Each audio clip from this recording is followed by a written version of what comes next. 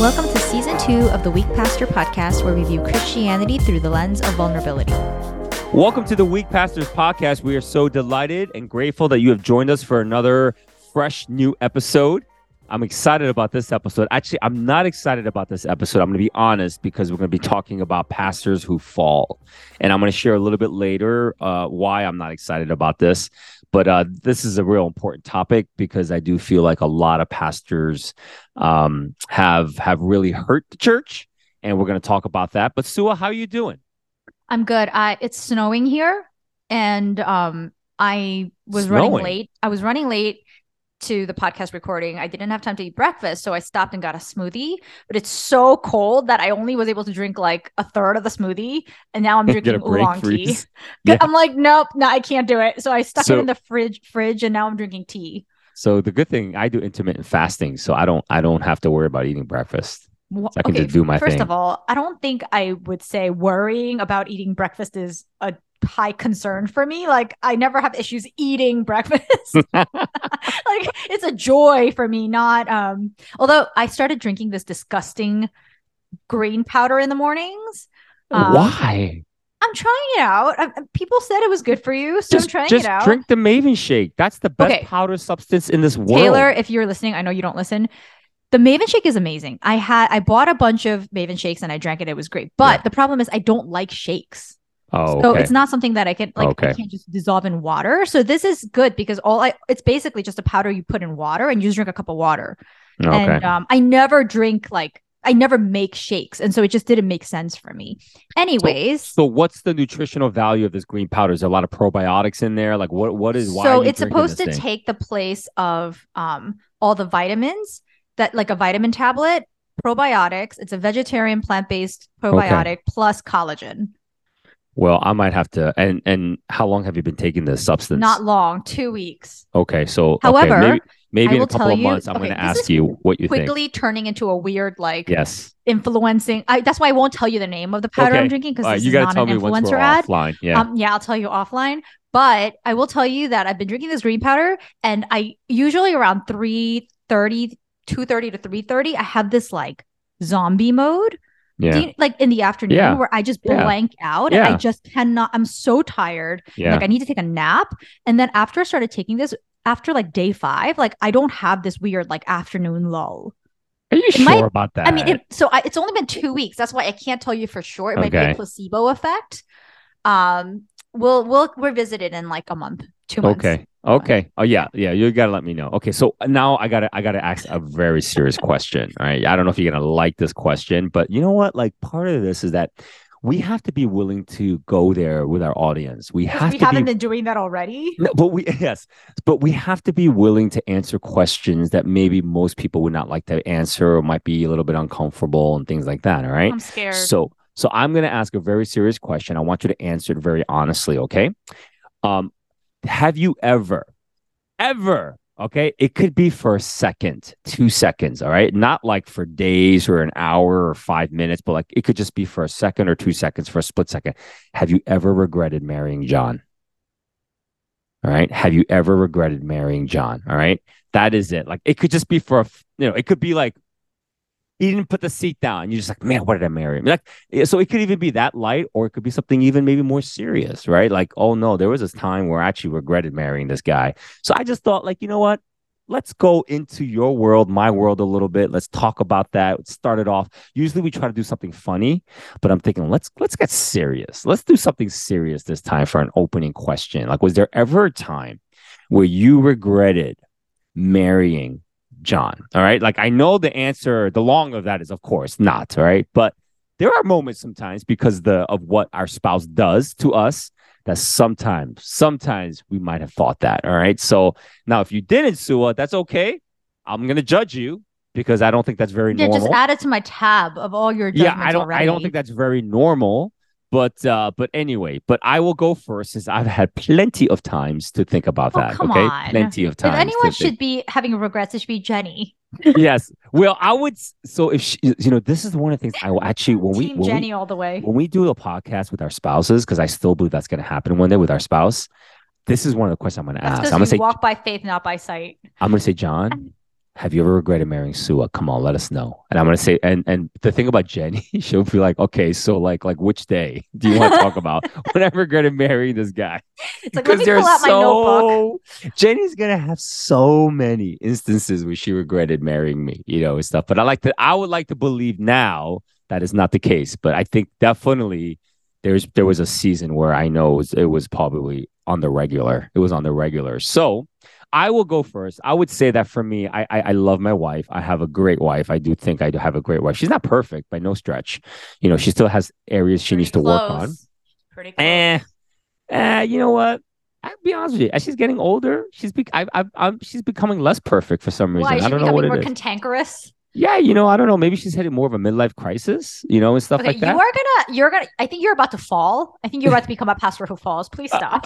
All right, but I do love her. I love her to death. She's great.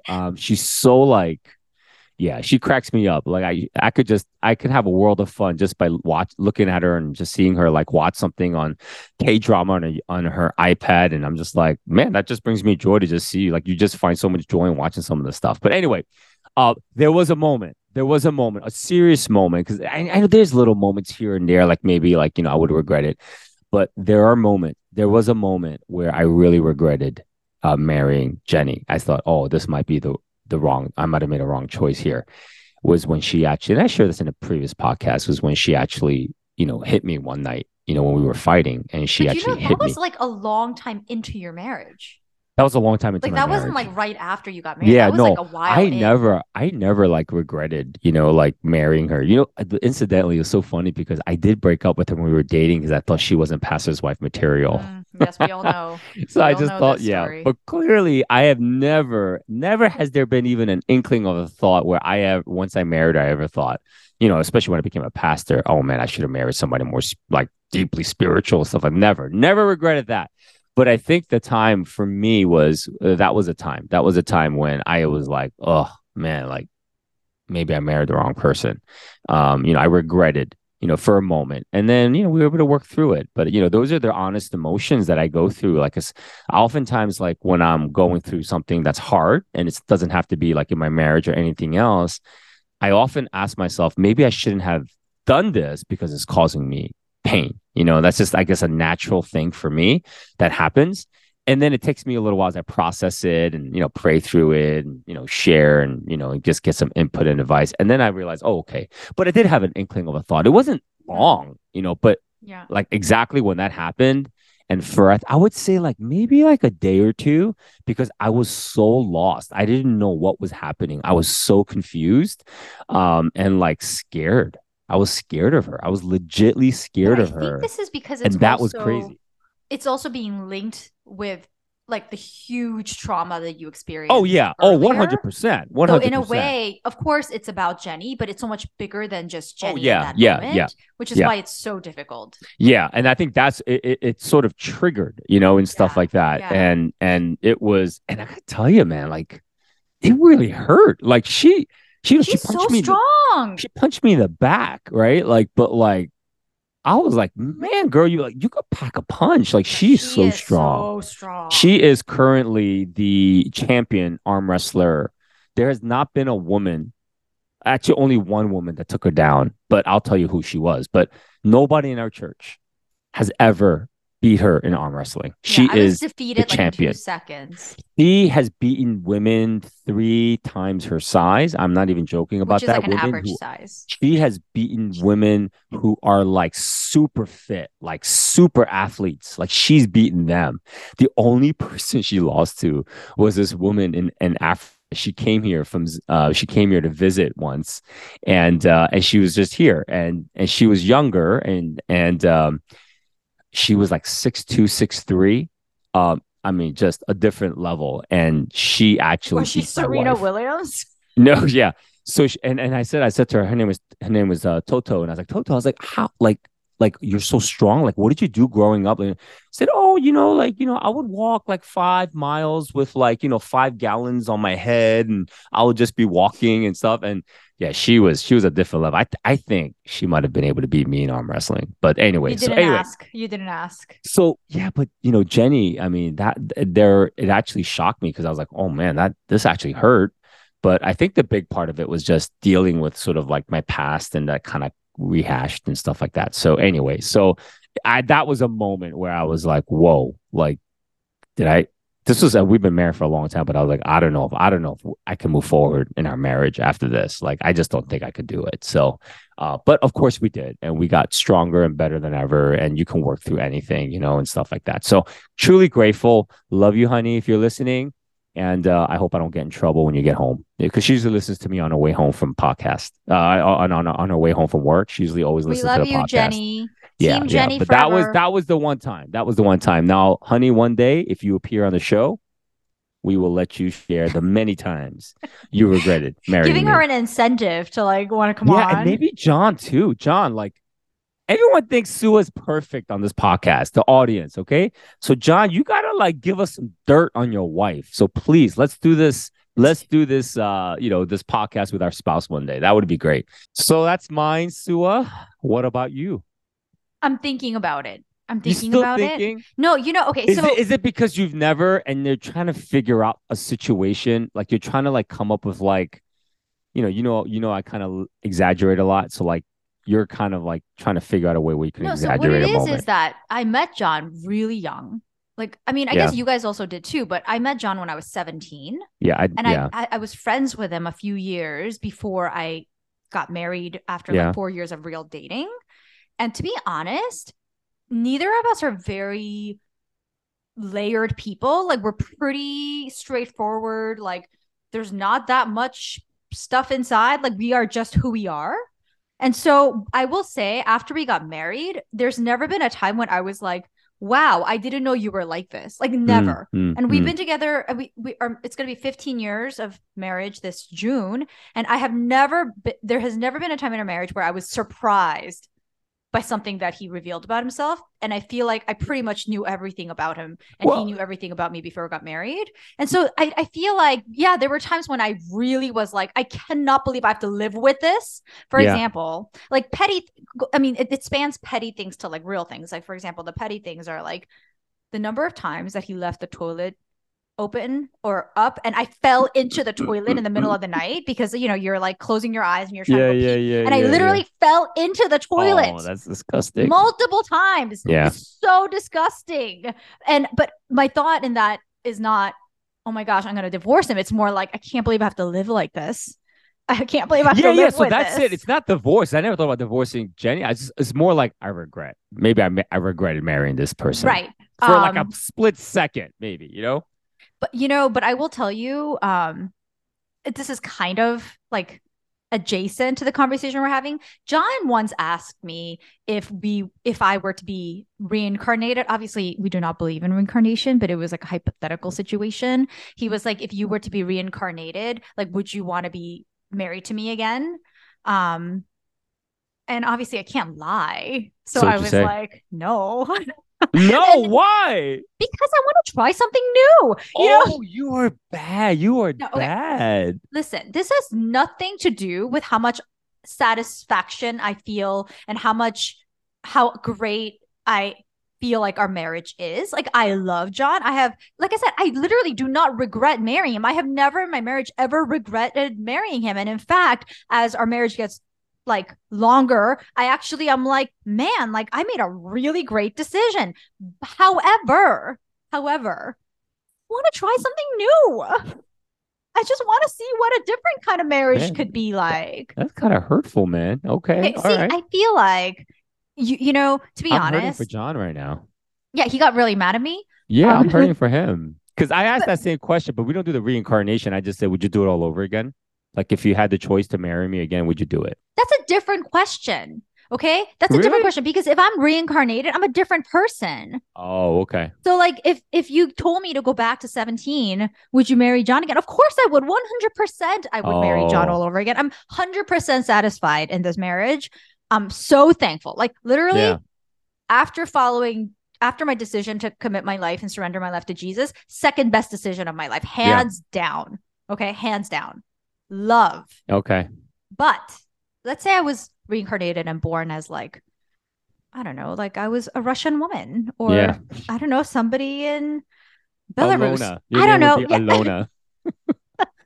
That's my tennis. To That's my try tennis something instructor's name, new. Alona. Like I Okay, just okay. feel like I'm just very, I'm always a very curious person, and I'm Mm-hmm. just very curious what another marriage would be like, because there's not just one formula to a happy True. marriage. And I Okay. feel I'm just very curious what a different marriage looks like. That's also good. Hey, so what I really want to ask another question is about you and John was like, so you say he doesn't talk much, right? But when he was courting you and he called you on the phone, was he talkative or was he It's not me really talkative? talking. It's me just Really? talking at Even when him. he was courting you? I mean, he talk, okay, I I will mean, a say, little bit here and there, but he wasn't like trying to like talk more, than normal and stuff like that.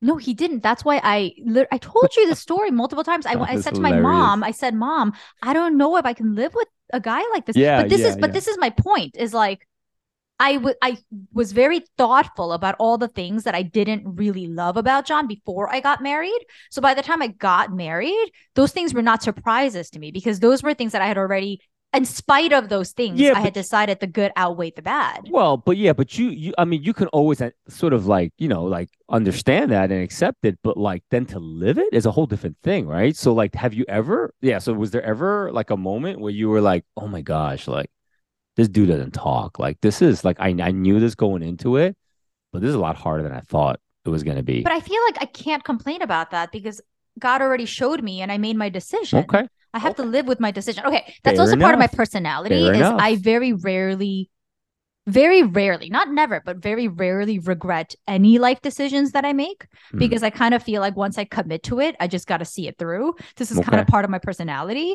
And so with my marriage, I don't think I ever allow myself to even think regret, Yeah. because that's just not how I operate in Okay. general.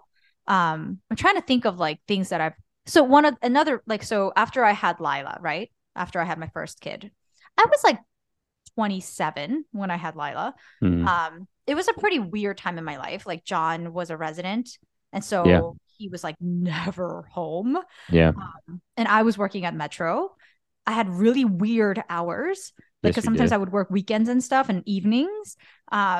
My parents are not here, so I was depending 100% on Yeah. my mother-in-law to take care of my daughter. It was a really bonkers time, but a very interesting thing recently is one of my friends said to me, Sua, I didn't know it was so hard for you because you never told me how hard it Hmm. was. Like, and but now I tell her, oh my gosh, it was like 9 out of 10 terrible. Like, if 10 Yeah. was like the worst, it was like 9 out of 10. Like, in terms of my quality of life, it was so bad. But she was like, you never talked about it. And I think this is kind of how I am, is like, in my mind, it's like I pray to God for a child. I receive the child that I asked for. Mm-hmm. I'm not going to sit here and complain about the Mm. difficulty of receiving what I asked for. Like, Yeah. that seemed really backwards to me. And so I wouldn't ever sit there and say, gosh, I wish I had had this baby 2 years from now. Or gosh, I wish I had not become like, I asked for this. God gave me what I asked for. I'm not going to sit here and complain about how hard it is, because that was part of the package. That's great. Man, you're so spiritual. You're not a you're not a spoiled saint. You're a grateful saint, which is the No, way I we was should all so try to grateful, be. because the alternative would be God doesn't give me what I asked for, and that would have Right. been so much more difficult for me. Okay. So I feel like, and that's kind of the pattern in my life, mostly, not always, but mostly, is like, if God gave me something that I asked for, if I asked for a husband and God gave me this husband, it seems to me very pointless or meaningless to kind of look back and say, oh, maybe I should have done it differently. This is a great spiritual axiom. If you pray for something and God gives it to you, don't ever regret it or complain about it. I think that's a good spiritual axiom. Yeah. Well, actually, in the Old Testament, if you did complain, you got in big trouble, right? God did Mm. not like that. So true. That's so true. Well, let's shift our focus to something completely different. Okay. I cannot correlate our opening question to what we're going to talk about today. One of the things that we're the media does unfortunately a really good job at this is that they love to highlight the sins of pastors and clergy. And I get it, because people are fascinated. They want to look at this and they want to see the truth, and people like to see truth uncovered. there's been so many different things that you hear of pastors of different types of failures and different things that they've done. We know the controversies that surrounded the Catholic Church for many, many years because, priests were sexually molesting children, and yet not the diocese were doing nothing about it. Likewise, that happens in the Protestant church as well. It's tragic, right? It's tragic when this happens. And I think the hard thing about this is that there's two ends of the spectrum, I think, for clergy. There's one side is kind of what we've been doing a lot here on this podcast, is that we're just trying to let people know, like myself, like we're just human beings. Pastors, clergy, we're just human beings. We're broken, sinful human beings, capable of sinning just like you. Like there really is no other. I don't think there's much of a difference in the sense of our propensity potentially to sin. All right. And I think it could actually be more sometimes. And the reason why I think that is because, man, when you think about the role of a pastor, or I can just speak for pastor, I don't know about other clergy, but man, it's a position where you can easily be so preoccupied with yourself. Right. It's a position where you can really fall into deep narcissism. Right. Think about it, Sua. We get up on a stage or on a podium and we speak about God's word, and everyone is paying attention to us. Everyone is looking at us, right? Listening to what we have to say. That, I'm telling you, man, it gets to your head. It can get to your head. People call you and say, hey, can I meet with you? I need some spiritual direction or counseling. And so I think our profession, in many ways, if we're not in a healthy place, can really feed our egos. And that's a dangerous place to be. And it can unfortunately lead us into very dark places when that's happened. So on the one spectrum, there is this, we're just human beings, we fall. But then on the other end of the spectrum, we are called to a higher standard. And biblically, we are called to a higher standard, right? And even Paul says that we will be judged more harshly because we are leaders of a church, right? Leaders of the church. And so obviously, there is that. So there is a higher standard. So there's that balance there. And I think that there's so many things that are happening. You hear different stories, of course, the one like Bill Hybels. We've heard a story about him, Ravi Zacharias. We started this out, in our very first episode. You hear these stories, and then you hear stories of pastors committing suicide. You hear stories of pastors extorting money. Different things like that. And so what I wanted to kind of do today, Sue, I'd love to just kind of get your thoughts, somebody who's a layperson, and just kind of talk about this a little bit, and also maybe asking a couple scenarios, like if a pastor falls in this and they get caught, and perhaps maybe if they've really repented and sought some help, do you think they should get back into ministry or not? So that's kind of like what I'd like to do. But any thoughts that you want to add before we start going into some of these questions or scenarios? Okay, don't kill me, but I have to rewind a little bit because I have to add something to the opening question before I completely misspeak what I actually meant. We're going to come back to this. I just need to add that my tendency to not share about my difficulties actually has gotten me into trouble with my friends. So I'm not saying that you should never, ever share the difficulties that you're experiencing with your friends. That's actually been a big difficulty for me personally because my friend have said to me, we want to share in your difficulties in real time. We don't want to hear about them later. And what is it about sharing them and being vulnerable in the real time that makes it so difficult for you to share that with us? Because the part of being friends is that we're supposed to carry the burdens together. And in you sharing them with us, it makes me feel more connected to your life. Yeah. Instead of you 5 years later telling me, I was going through a really difficult time. It's like, what can I do about it then? Right. And this is actually something that I wanted to make sure I say before we move on. It is very important. And in my perspective, part of it was, I think, pride. Like, I don't want anyone to see what I'm going through because I don't want to appear weak. But I think in the sharing of the weakness, I mean, it's weak pastor, but also it is part of being friends. It's part of being connected to people to be able to share the really difficult things in a raw way without having processed it and closed it and moved on and say, this is what happened to me 5 years ago. And I think in doing that, there is a special strength and connection that develops in your friendship.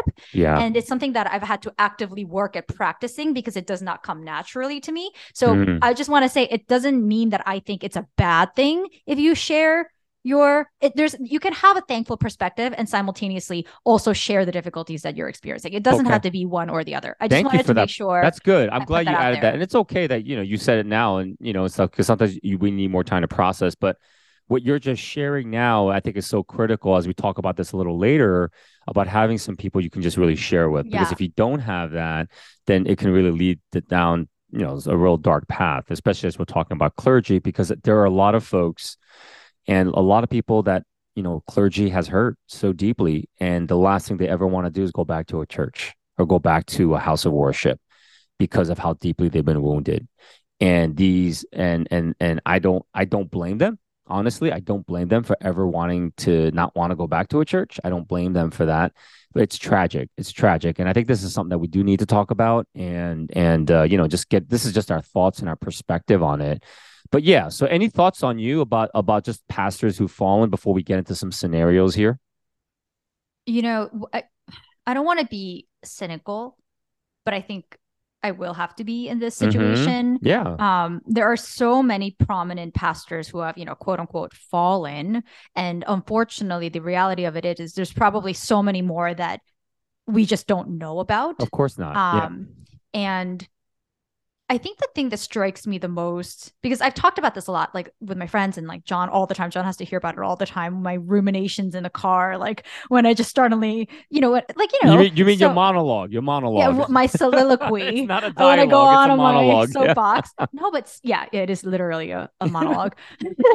Love you, John. And with me being like, "Are you listening? Are you still listening?" He's like, "Yeah, yeah."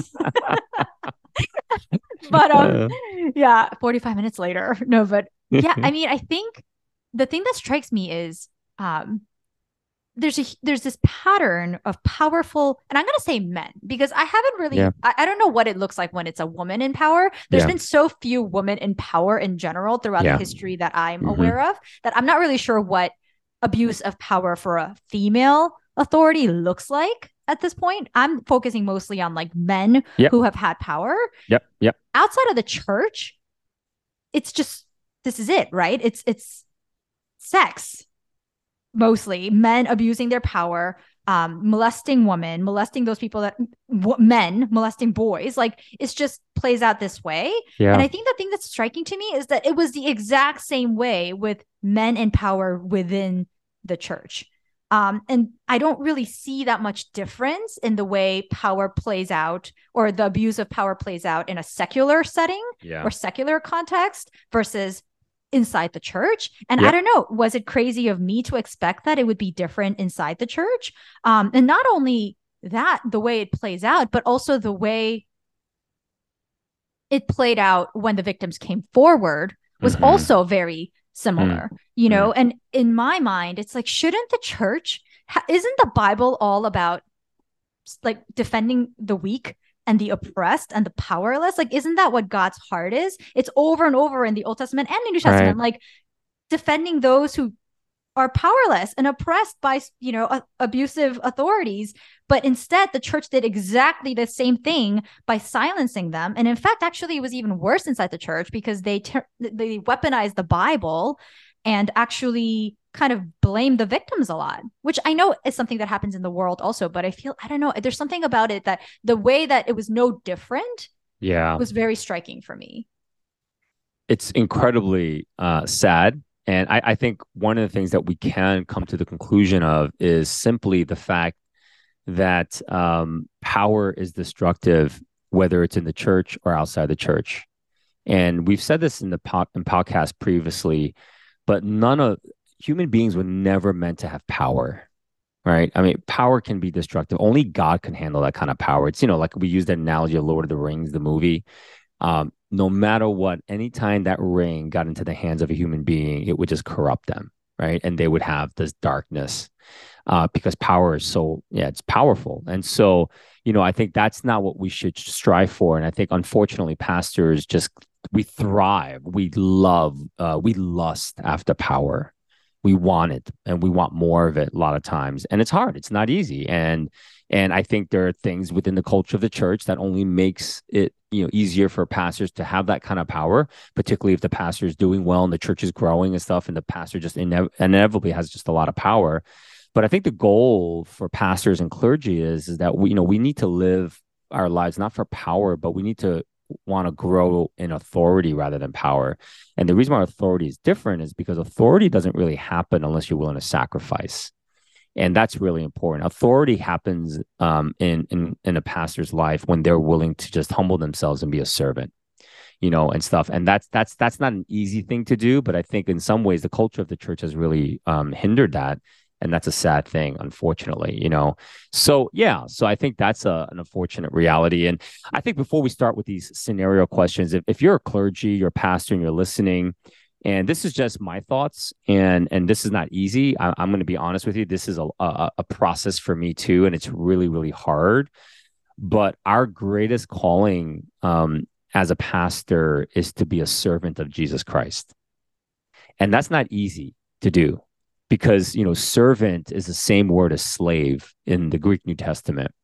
And so, when we think of servant, we think, oh, well, that's great. That's a noble thing. But to truly be seeing ourselves as a servant, that means that we have a master, that we have a king over us, and that we need to live our lives the best we can through obedience, and things like that. So that's an important thing. But we need to see ourselves as a servant, and the only way we can do that is if we're willing to give up our power. That's really it. We have to be willing to give up our power, and sometimes that's a really hard thing to do. So, Jesus calls his disciples in Mark 10, and the sons of Zebedee, John and James, they were like, teacher, we want to be the greatest, in heaven. Can we sit at your right or your left? I don't know if you remember that passage, Sua, but it's like, Jesus is like, what? You want to sit at my right or my left? You have no idea what you're talking about. Can you drink from the bitter cup of suffering that I'm about to drink? And they're like, yeah, if I can sit at your right and your left, I'd love to do that. And he just says, well, you will drink of it one day, but that's not how you become great. And then he called his other disciples in. He says, guys, if you want to be the greatest in the kingdom of heaven, if you want to be great, you have to be a servant. You got to be a slave. He says, because even for me, I didn't come here to be served. I came here to serve. And Jesus did that even unto his death. And so it's hard. It's hard. And I think that if pastors can do that, the authority that they're gaining, not power, it's much healthier because God is deeply interwoven in it. And there's a deep sense of humility that is necessary for us as we grow in authority, as opposed to power. You don't need humility to grow in power. In fact, you need a bit of pride and things like that to grow in power. So that is hard, and that's not easy. And so if you're listening, and maybe if you have been hurt by clergy in the past, not and this is even from spiritual abuse, power abuse, things that pastors have done. I've gone through that in my own life, where a pastor has deeply wounded me from some of the things, and it wasn't nothing, and none of that stuff was anything sexual, but it was just an abuse of power, right? Just abusing their power over me. And so, I think it's hard. And I think, on behalf of all clergy, I do apologize for that. But I do want to just kind of be honest and real. And I think it might be good for you, the listener, to just sort of get our perspective and our thoughts on some of this, because this is the stuff that we watch on news all the time. We read this on our news feed, and different pastors falling and different stuff like that. And if you're going to church, there's a chance your pastor might fall too, right? And so, I guess the question is, do we continue to still go to that church, or do we leave, go to another church? What do we do? My hope is that you still will know that Jesus is the head of the church. And so because of that, church is always valid and it's necessary in order for Christians to grow. But I wonder if we should continue to follow a leader after they've fallen, and they've fallen so harshly. So, Sua, can we begin? Sure. So, Sua, here's one scenario. I'm a little nervous. Yeah, here's one scenario. Yeah, so a pastor being caught with an addiction to pornography. All right, addiction to pornography.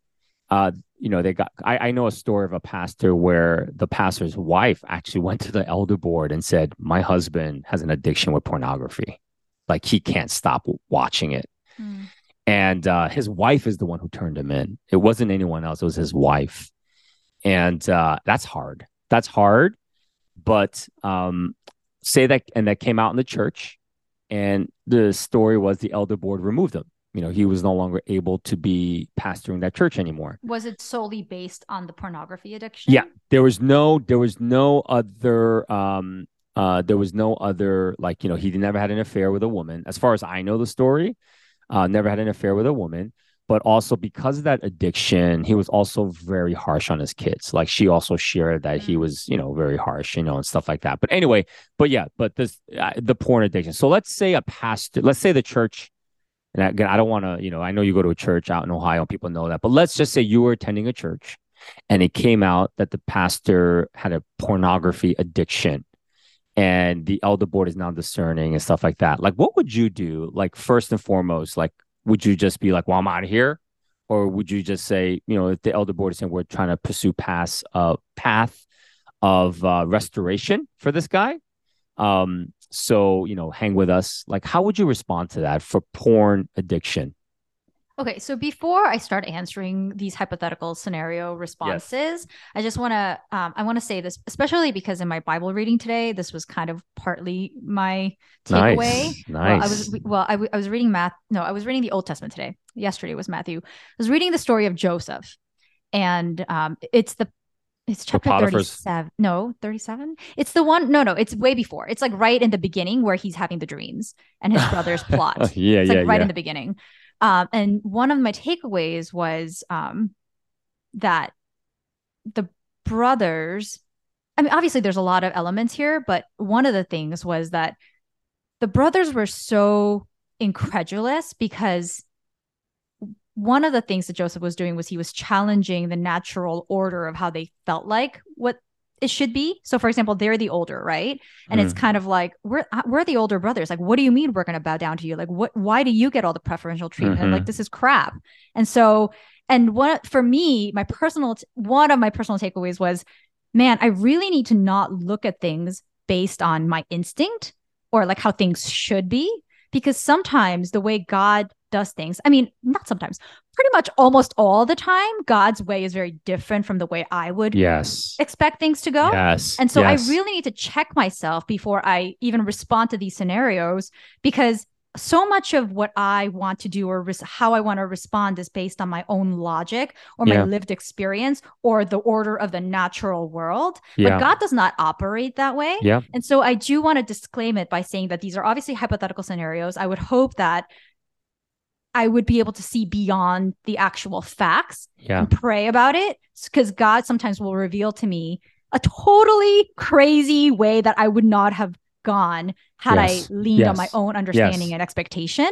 So I do want to just put that out there, but I will be answering these questions based on how I personally would feel in that situation. Okay. And these are just opinions, audience. These are not, this is what you should do, but nobody's going to put me in charge of these things anyway. It's fine. Okay. Like, I'm completely off the hook because it's not like I would ever have to make these decisions.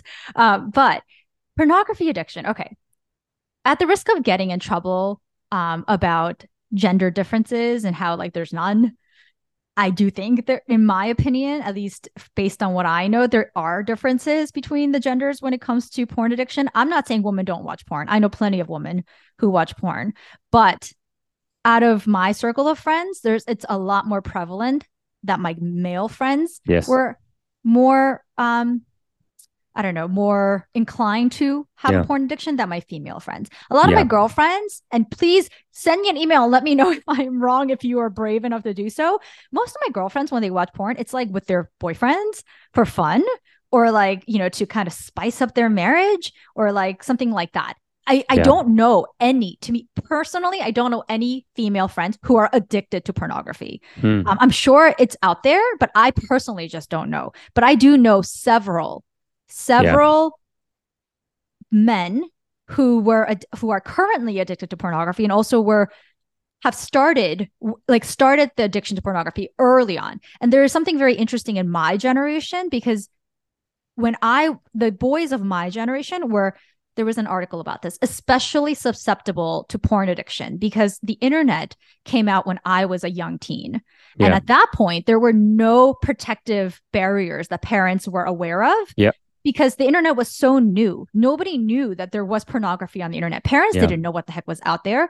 So these 12-year-old, 13-year-old boys had full access to any pornographic content on the internet. And it was so accessible to them that it really colored the way they were introduced to sex and porn. And I know several men who, to this day, their porn addiction from their teen years still affects their sex life, both in relationships and marriage. Because it was just so in your face, and it was just so much. So I'm speaking from the perspective of a woman who honestly doesn't understand. Like, it's a very foreign thing for me. Like, I don't watch porn. I think I watched it maybe once. for fun in like college with like a group of people, but it was more like, what is porn? Like, I'm so curious what this is, but I've never ever felt a need to watch porn. It doesn't do anything for me. Now, if I were to be told that the pastor of my church had an addiction to porn, I think we would need to know exactly what that means. Like, what does it mean when someone says they're addicted to porn? Does it mean that when they're going through, like, they used to watch porn, then they stopped, and then they suddenly they fell off the wagon and they watched it again? Or does it mean all the time they're just constantly watching porn? Well, that's what an addiction is. Addiction is, it's got to be every day. So the thing that concerns that's like me whenever about there's that, a drug addict or an alcoholic or something like that, it's every day. They can't just go like a week without it. You know, it's like it's not normal. Right. So that's how we define addiction. Yeah. So the reason why I say that is because I think if they were if this was a habit or addiction, because even with alcoholics, right? When you're an alcoholic one time, in Alcoholics Anonymous, they say you're an alcoholic for your life. Yes. Like, you're never not an alcoholic. You're never cured of your alcoholism. You're always going to be an addict. Yeah. And the only thing you can do is treat it by not drinking alcohol, because you can't control it. And if you apply that similar idea to the porn addiction, it's one of those things where, like, if you have a tendency to be addicted to porn, that's going to be something that you struggle with pretty much for the rest of your life, because you're drawn to it. Like, your sinful nature is drawn to it. And, you know, not to make this overly spiritual, but yes, obviously, when we surrender our lives to Jesus, when we receive Jesus, we are free from all the sinful patterns, but it doesn't mean that they don't tempt us anymore and we don't fall again, because it's an everyday thing. We surrender every day. So if this was something that the pastor was engaged in for a long time before, and then he had stopped, but he was going through a real crap time for some reason, maybe something really difficult was happening in his marriage, maybe something was happening in the church, maybe his life was falling apart and he reverted to it, I don't think that would be the same situation as if this pastor has continually just been watching porn this whole time during his pastoring. Because to me, that's more like the Holy Spirit should have convicted you of that. You cannot keep sinning over and over again. And the fact that you've become so callous that you can't even be sensitive to the Holy Spirit being like, what are you doing? Yeah. To me is a concern for a leader, you know? No, that's a very long answer. It's a very long answer. It's a complicated situation. I got a lot more scenarios here. Okay. So we gotta, Let's I'll move through this. them. No. I got to share my thoughts because I'm a pastor. Oh, right. That's right. I have an incredible amount of empathy with pastors with porn addictions. I don't know if I was ever addicted to porn, but I did watch a lot of porn. And I struggle with it in my own life. And so I have a deep amount of empathy for pastors who do. The only thing that I would say is that I would encourage somebody, if you came up to me and said, okay, hold on, why did you stop? So I'm going to share that. Okay. So like, if you came up to me, Sue, and said, hey, listen, my pastor has a porn addiction. What do you think? I would say, give him a chance. All right. Give him a chance. But here's the things that he needs to be doing. Okay. Because a porn addiction, there's something deeper going on. It's a sign of an emotional unhealthiness. And so for me, the way I was able to stop, I got emotionally healthy. And like before, I used to just like focus so much on not watching porn. And I think that only makes you want to do it more sometimes. You know, like when you it's like you can't do it, so you want to do it more. What I learned over the years is that when you get more emotionally healthy, those addictions die out. That's key. All right. So that's the first thing. So I would say, Sua, make sure this guy is going through a process where he's meeting counseling, where he's going, because that's essentially why do people in AAA, people that go to these 12-step programs succeed? It's because a lot of times they're getting more emotionally healthy. But the other reason why they're doing so well, like if you go to 12-step programs, because they have accountability. That's the key thing. If the pastor does not have an accountability, meaning he is not confessing his sins to somebody, and this is why I think having a soulmate, it's so important, because when you have a soulmate, like before I had a soulmate, I had my soulmate, I think this first quarter of seminary. But like prior to that, I mean, it was like an addiction. And I thought like, oh, well, you know what? Like when I get married, I'm not going to be addicted to this thing anymore. Like it's going to be fine. But I would say like It's the same, or it probably gets worse.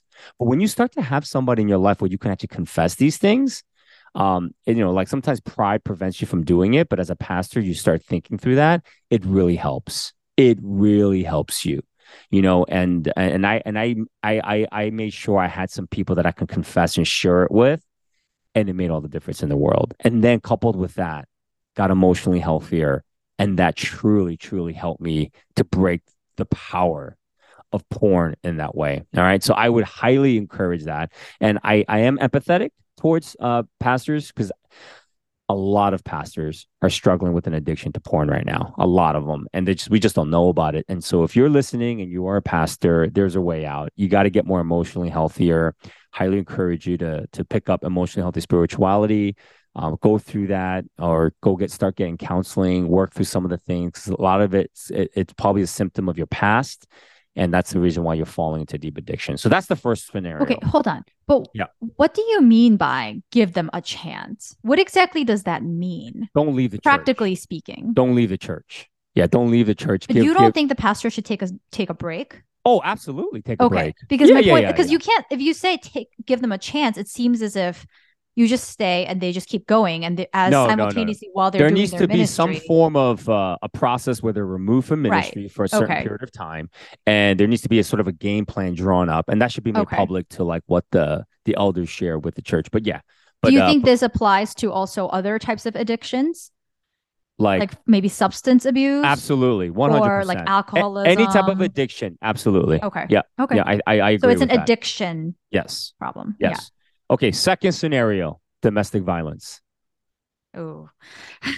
Come on, we're going to go there. Oh. A pastor who's abusing his wife and his kids physically. Repeatedly, yeah. I mean, it's not going to happen all the time, but it happens. It happens. But it's not like they lost their mind one time and it was this one time and then that was it. Because domestic violence is domestic violence. It usually happens. Habitual. It's habitual. Yeah. That's the reality about it. So, like my wife, when my wife punched me in the back, that was like one and done, like I don't think we should say she's a domestic domestic offender. Violence. I know it so well because I grew up in a home where I saw it regularly. It never ends. So when the spouse gets angry, he lets out that anger through physical abuse. That's what I'm saying. So can I ask you a question? Yeah. And I know this is a bit ancillary to the topic, but I hope you can answer it because it's really puzzling me right now as I'm listening to you talk and like I'm thinking about this. When we accept Jesus, right? Mm-hmm. And we become a new creation. Yes. Okay. You know how like at me like no, I'm just making sure I don't say anything theologically heretical. No, okay. Granted that one of us has an MDiv and the other doesn't. The other one's about to become a PhD or doctor of ministry. May is my graduation, and Sua deserves an honorary doctorate degree. Make sure you carry a picture of me in your pocket. No, but seriously, okay. So I guess my question is, all the praise songs and the Bible verses, they always talk about how the chains have been set free and we are freed from our sinful patterns. We are no longer tied to those. Yeah. Jesus has prevailed over all, has given us this freedom that we can now walk in freedom. Okay. Yes. How do you reconcile that with somebody who so if we go back to the example of the addiction, right? It makes sense to me if somebody pre-Jesus walks in these addictions. Yeah. Okay? But post Jesus, when you're now a new creation, the Holy Spirit lives in you. Jesus, with his resurrection power, lives in you. How do you explain somebody who would continue to habitually do these things? How can those two things be reconciled? Yeah, it's not that hard for me. I mean, when you think about it, you think about characters in the Bible and how much they've fallen, how much they've fallen to different types of sins. But they were not habitual, I feel like. Well, it was like, for example, like David, right? Did horrible things. But when he's rebuked by the prophet, he's like, he repents. And I feel like that's, to me, what I don't understand is the habitual versus the non is if you're sensitive to the repentance, I think that's different from somebody who does it over and over and over again without ever thinking that they should repent. Well, just because you repent, it doesn't mean that you're not going to do it again, right? I mean, it's the thing is that, most people repent of sins, but they continue to commit the same sin over and over again. I've met very few Christians who actually repent and never repeat that sin. See, okay, I'm going to push back a little bit. To me, that seems like there's no power of Jesus there. I'm not saying you should never, ever do it again, but there should be some difference. If I say today, I'm going to I beat my wife because I lost control of my rage or I beat my husband or I beat my children. Let's say children, because probably more reasonable that would be my children. I can't beat up John. He's too strong. So let's say I beat my children, okay? Because I got so angry and I couldn't. And then I felt so convicted by the Spirit that I repent. Yeah. Okay. Then 2 days later, I do it again. Yeah. And I repent again. And then 2 days later, I do it again. I don't know if that really is I'm repenting, because repenting literally means to turn around and walk the other way. Yeah. I'm not turning around and walking the other way. And to me, I don't see the power of Jesus displayed there at all. Maybe in 2 months, let's say I do it again. At least there's some difference in the time frame and I'm getting better. I'm walking in a better direction. Maybe not at full speed, but I'm still getting there. But if I keep doing the same thing over the same exact pattern, to me, that I don't see how they're free from that. Yeah, I don't think they are free from it. And that's why repentance should never be done alone. It needs to be done in public with somebody else. Not in public, but it needs to. That's why the best thing you can do for yourself is, and unfortunately, Western Christianity, everything is so individualized. You think you're actually repenting when you go to your room and ask God to forgive you something you've done wrong. I don't know if, and I've said this before, but Bonhoeffer writes in his very first dissertation, it's called Sanctoro Communio, and he wrote that if you're confessing your sins to God alone, just you and God, and you continue to commit the same sin over and over, he said you're not repenting. That's my point. That's what I'm asking you. He's just saying you're just repenting to yourself. And so, yeah, I agree. I would say to the pastor who's doing this over and over again, you're really not repenting to God. You're just repenting to yourself. So there's no power in that. There's power in it when you're actually repenting in the presence of someone else. And that's why I think the Catholics have an upper hand in this area, because they do believe in public confession. You got to go to your priest and confess. That's legit, man. And I just think we need to do that often as well. So if somebody is actually doing this, that they need to repent, so if a pastor is physically abusing his wife and his kids, they need to repent. And of course they don't want to, because again, there is this power that we have and there's a standard that's given to us that we feel like we need to live by, and we can't be honest about our brokenness. And if we can just be honest about it, I think there's some tremendous holiness and healing that can happen, but unfortunately it doesn't. So yeah. This is like, me and my weird questions. I once asked John, poor John, he probably wants to marry a new wife next life. Because I torture him with these weird questions in the car. And he's like, please, no, God, no more long distance drives. But I once asked him, I was like, do you think, because, back in the days of American chattel slavery, I don't know how to say it. There were a lot, in fact, probably most white slave owners would have professed that they go to church on Sundays and they're Christian. Well, there were pastors who had slaves. Right. Now, I'm going to give some leeway here. I guess there would have been some slave owners who treated their slaves properly. I mean, I'm not sure because I wasn't there and I don't really know enough about the history. But we also know that a lot of slave owners really, really abused and oppressed their slaves. Yep. Their enslaved people. And I said to John, I said, do you think that given that was such a cultural norm back in the day, there could have been somebody who was actually a Christian person who actually has Jesus in their heart, who could have actually done this? So I guess my question was, how much is excused by the normativeness of the culture? Because everybody else is doing it, right? For example, I can't sit here in 2023 and judge a person in, 1800 or whatever in apples to apples, because it's not a same scenario. I know things that they were not aware of. It's illegal now, whereas it wasn't back then. And so I'm not saying that I would not have done that or whatever, because I don't know. I don't know what it's like to live in that kind of cultural norm.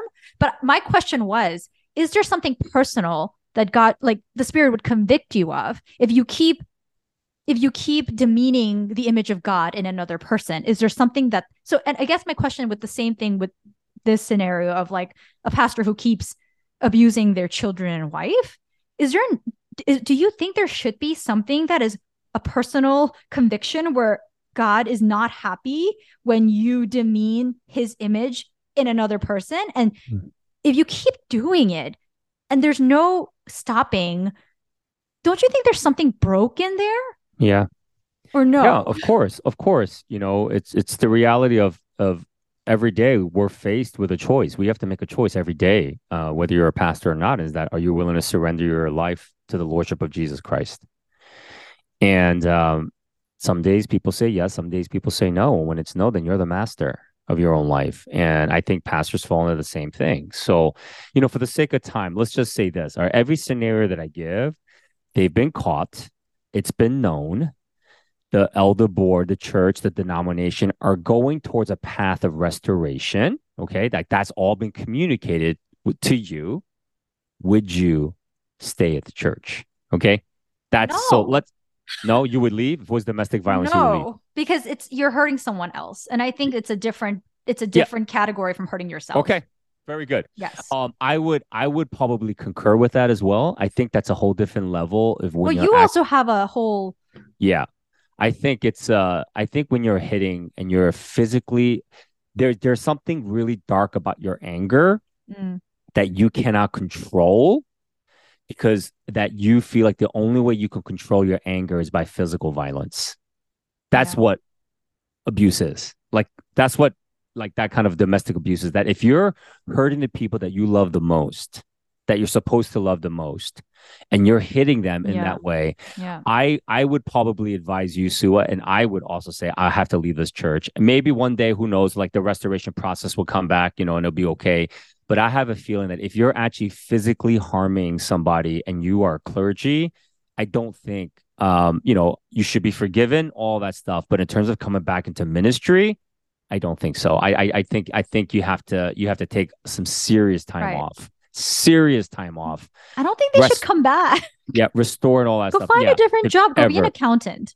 Yeah. You know, like honestly, I agree. And, you know, but I'll trust the denominations and the churches and the elder board to make that decision on their own. But for me personally, I would leave the church too. Yeah, we agree. And for me, it's a little bit, okay. Third scenario. Sex. How many different ways? Is this like 101 ways for pastor to fall? 4. I got 4 more. So we got to go fast here. Okay. We got to go fast here. Should I just do yes or no? Well, you know, let's say sex with prostitutes.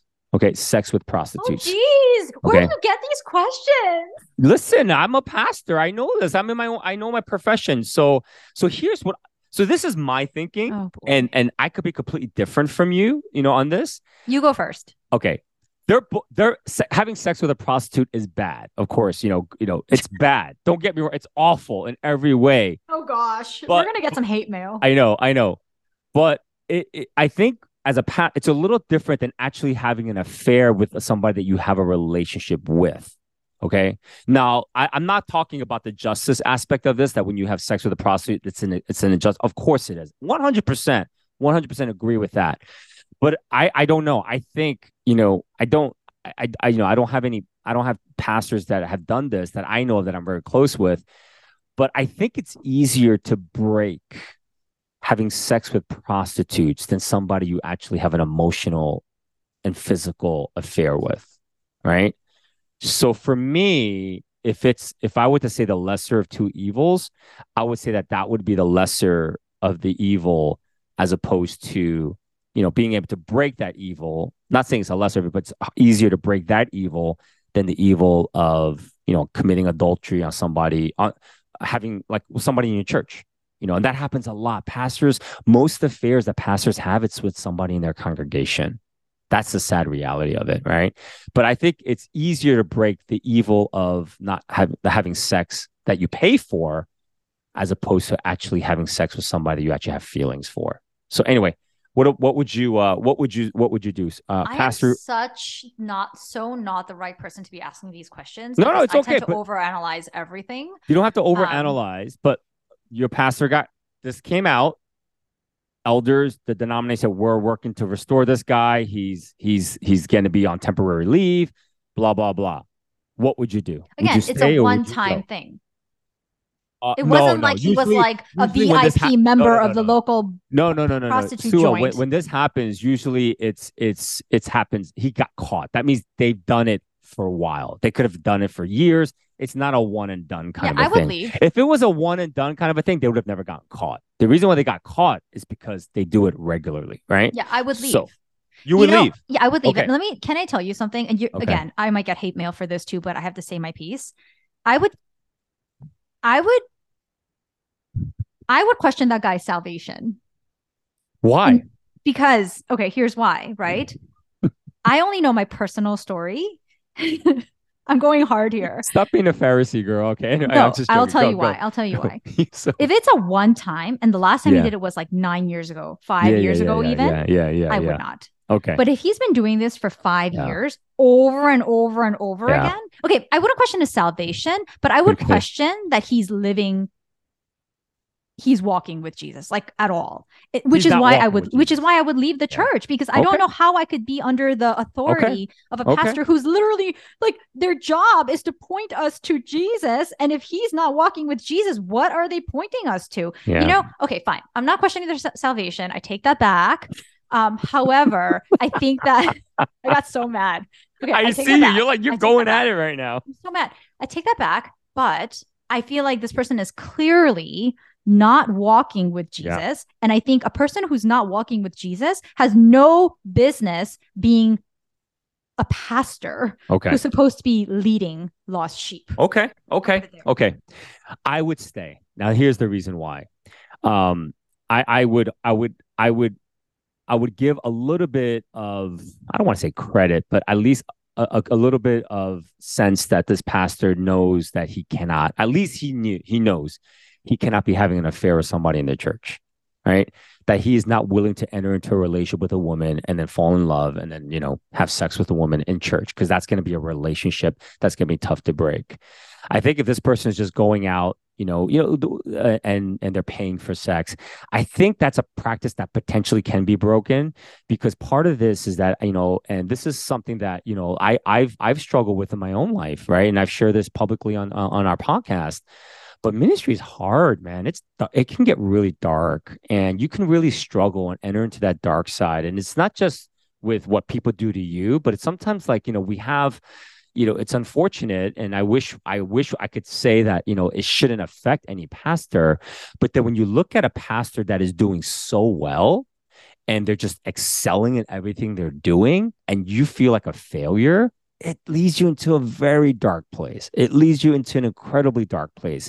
And then you start to figure out like, okay, what can I do to try to numb this pain or whatever? So I would say, burnout, happens. Pastors are burning out. It's the role of a clergy is the highest burnout rate of any other profession in our world, right? And so that's how difficult this position is. So I understand, I have a little bit of empathy. If they're heading towards a path of restoration, deep accountability, all that kind of stuff, I have a bit more. I would stay. That would be my answer. Okay, hold on. I'm gonna push back. Okay. Yes. Because I think it's a very slippery slope when we start comparing degrees of sin.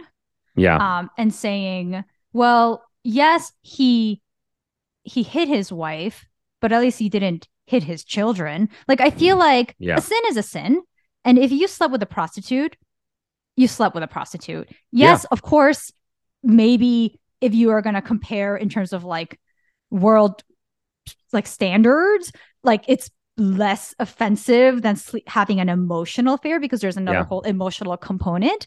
But at the end of the day, he did something that was displeasing and that God would not have told him to do.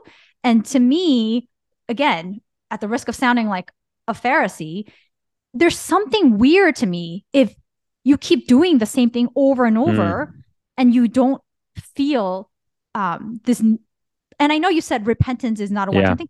Yes, but you're doing it over and over again. And at that point, again, I'm not saying this person should be left alone. I think this person needs like real intervention and loving people to help anymore. Them. But I don't think this person has any business being a leader in a church, because being a pastor, like you said, is a huge responsibility. Huge. It's probably one of the most important actual positions because you're literally pointing people to Jesus. So yeah, but suppose he has a really unhealthy marriage with his wife. Suppose his wife doesn't want to have sex with him and they haven't had sex in a long time.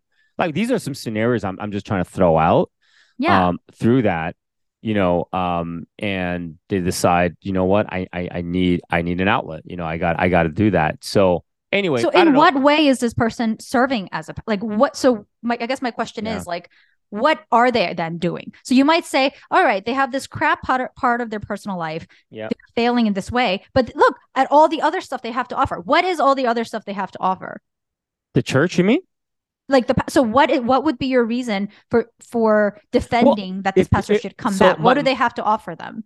so His congregation. well, my belief is this, that as long as he's not preying on his congregation, like he's not preying on, like he doesn't have a history of preying on his like he doesn't have a history of seducing women in his church and having sex with them. And it's somebody from the outside, like, hiring, because there's, like for guys, there's no relationship when you Mm-hmm. hire a Mm-hmm. prostitute. So it's strictly just a physical thing. So for me, I'm definitely more empathetic towards that. And I do believe pastors should be restored. We should try to restore them. And I think we should give them another chance. That's just my thoughts. My thoughts is that give them a chance, see what happens, as long as they have that kind of accountability. They've gone through every denomination has a restoration process when stuff like this happens. And if they go through it and the denomination feels, okay, well, listen, they've gone through this process, they have accountability now, they're in a good place, they can do this.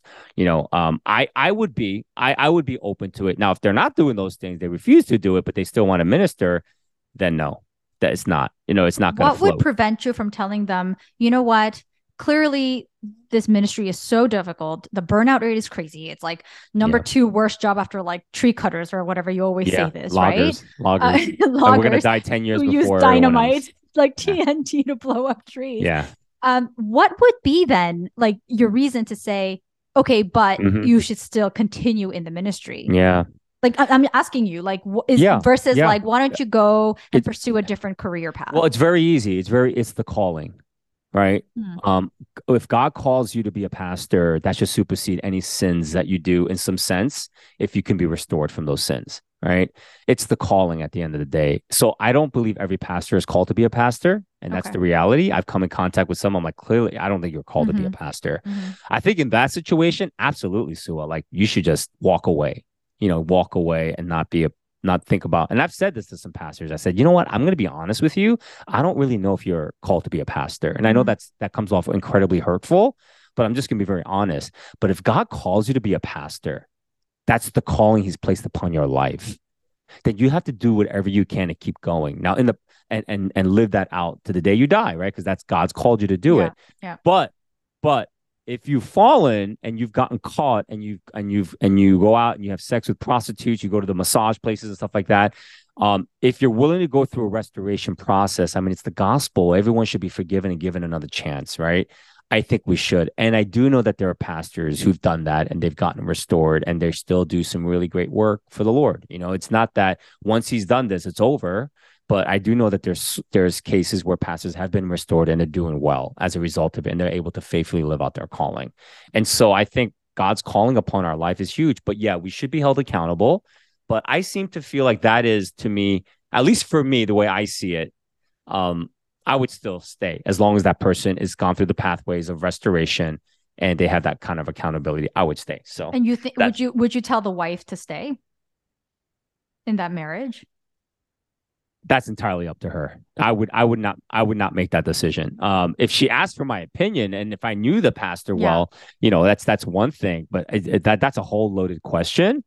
But I do feel, and I do know that many marriages still survive and actually do even better sometimes, not always, after the pastor has been restored.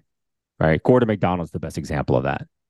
Right. And Gordon MacDonald continues to do amazing things for the Lord. and for God. And he's written like 30, 40 books and, writes articles on Christianity discipleship, and he committed adultery on his wife, and they've been restored. I know a lot of pastor stories where pastors have been restored and it's been good. It's been good. But I also know that there's stories, of course, that didn't end very well. So anyway, yeah. Next. Sex with somebody in the church. Come on, we already know this. What? We've already kind of hit this one. No. So yes or no for you then? Quick. First time? No, multiple times. You know what? Even if it was the first time, I might say, oh God, this is really hard because I'm thinking about you. Like in all of these questions, I'm thinking like, what would I do if this was you? Yes. Because it's a different answer if it's like a personal relationship versus just like an imaginary pastor that I'm imagining. Yeah. Oh my gosh, I'm gonna get crucified for this, but I think if it was a first offense, I might stay. Okay. But if it was a multiple, I would definitely leave because I think that's a predator. I agree with you on that. Yeah. 100%. I think if it was one time and they were caught and they went through a proper level of restoration, I think they need to be removed from the church for quite a bit of time. Actually, I don't think they should be entering back in like after 3-4 months. No, that's not. They got to really go through some things. But if this was a pastor who's done it multiple times, I would leave because I don't want my wife to be the next person. Right?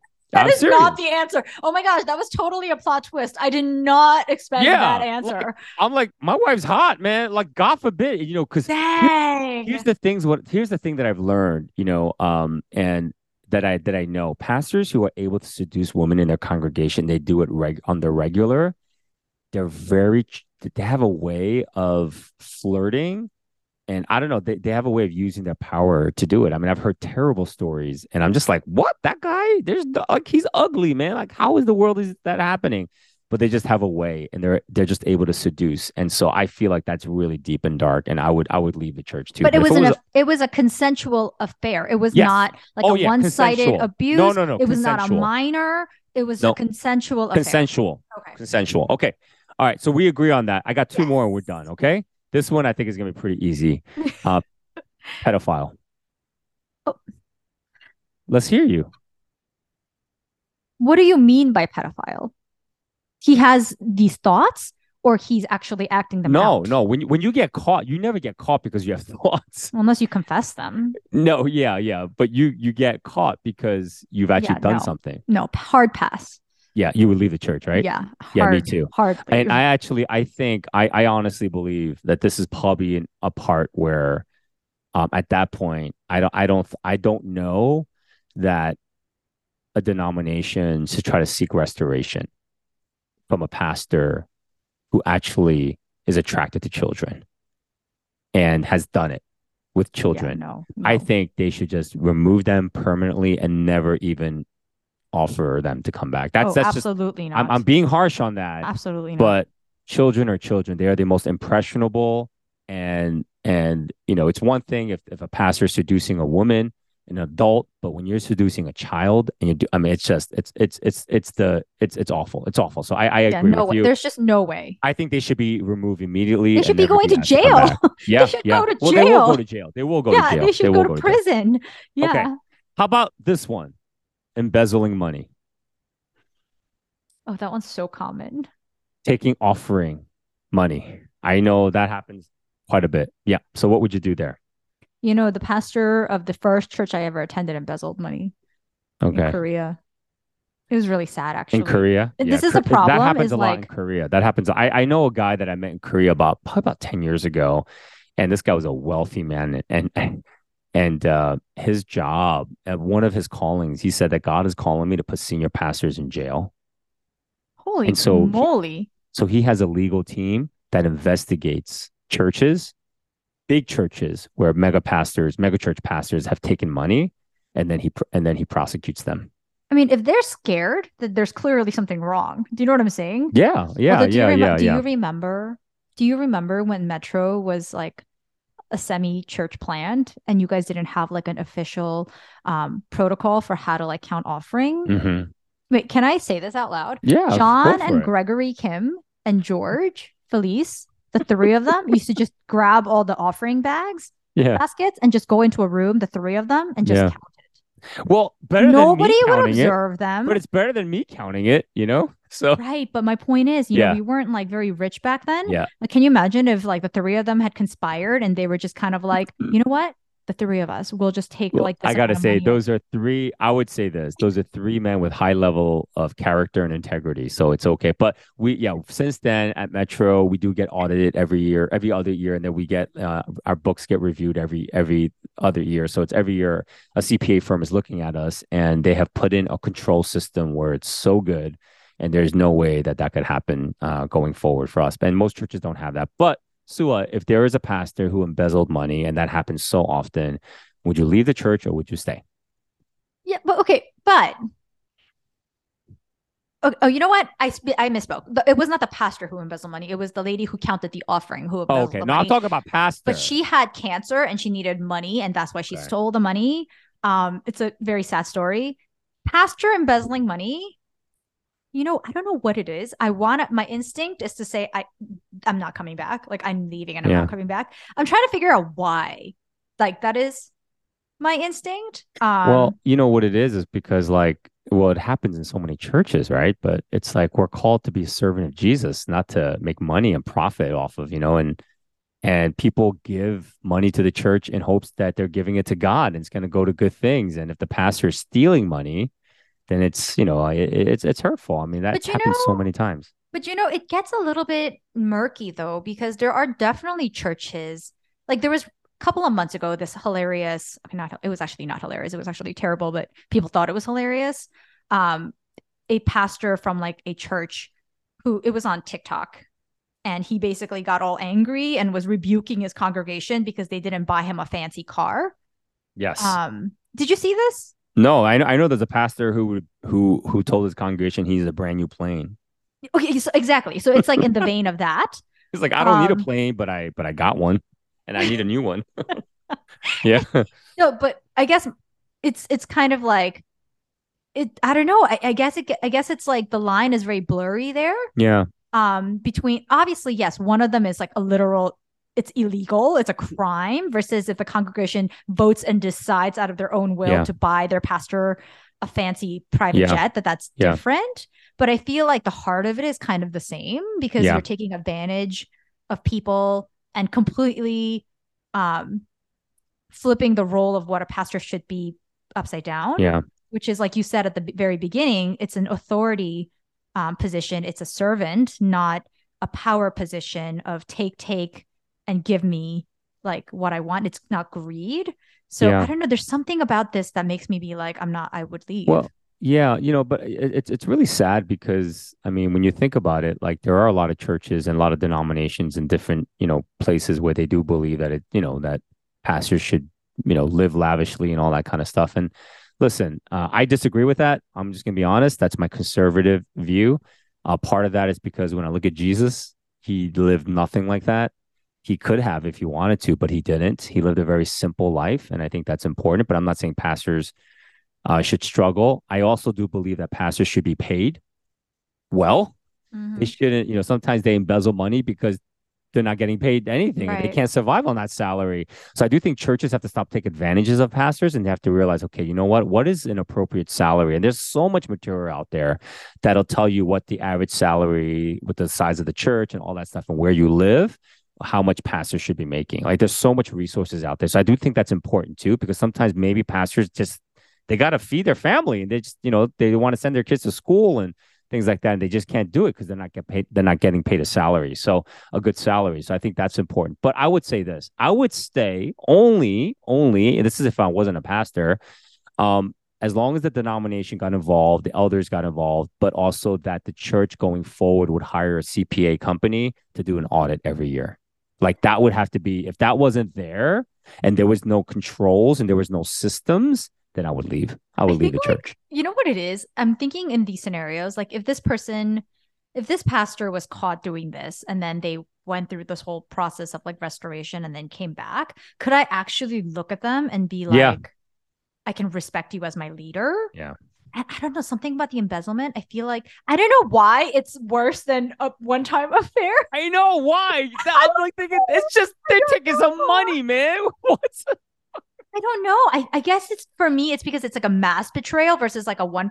I don't know. It's like, okay. I don't know. I Hey, have to you're think about entitled. this. You're I have to entitled think to your about this. I'm thoughts. not Yeah, you sure no. why. You're absolutely Yeah. entitled to it, Maybe I just and I really get love it. money. No. I think what you really love is the notion that pastors shouldn't love money. You know what I'm saying? Like Jesus says, you either serve money or you serve me. You can't serve both. And so Gosh. maybe if a pastor does embezzle funds, they're just loving money, and that's tough, right? And I think I'm also empathetic towards that, especially if the pastor is really struggling and they end Yeah. up doing Yeah. it.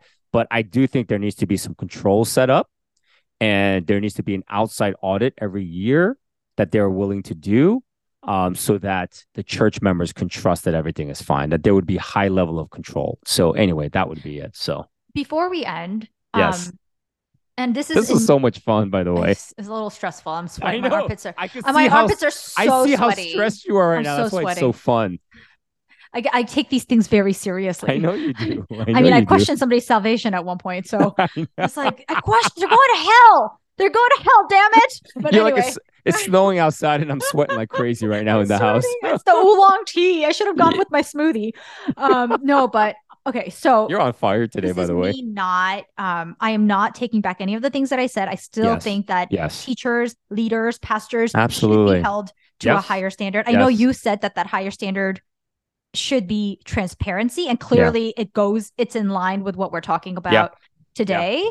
But I also want to say, and this is again not taking away from anything I've said, I also do think I think about Beth Moore. Obviously, everybody Of knows course. Queen Beth. Yes.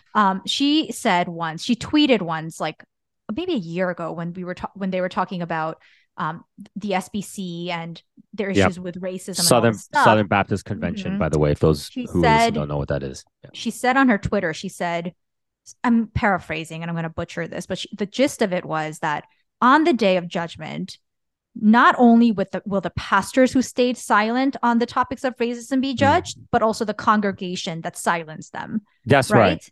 That's And right. so Come I on, sometimes girl. think about that because I think it's an interplay in many ways. Mhm. I'm not saying that pastors are not held to a higher standard, but I think that it would be very remiss of us to think that the congregation does not have any power over our pastors. Yes. So Thank I you. feel like, once again, not excusing pastors for their failings, quote unquote, but I think as a congregation member and as part of the church, which is all a body, we also need to understand and be very cognizant of the power that we have. And what kind of power is that? Is it a healthy, is it healthy, or are we once again trying to control our leaders to do what it is that we want for them to do? And is it what we're doing is creating an image of a pastor that we want and forcing the pastors against their will to fit that role and taking advantage of the fact that they need this job or they need the money or they need whatever because it's their calling. And I think it's a two-way street. Again, not an equally two-way street,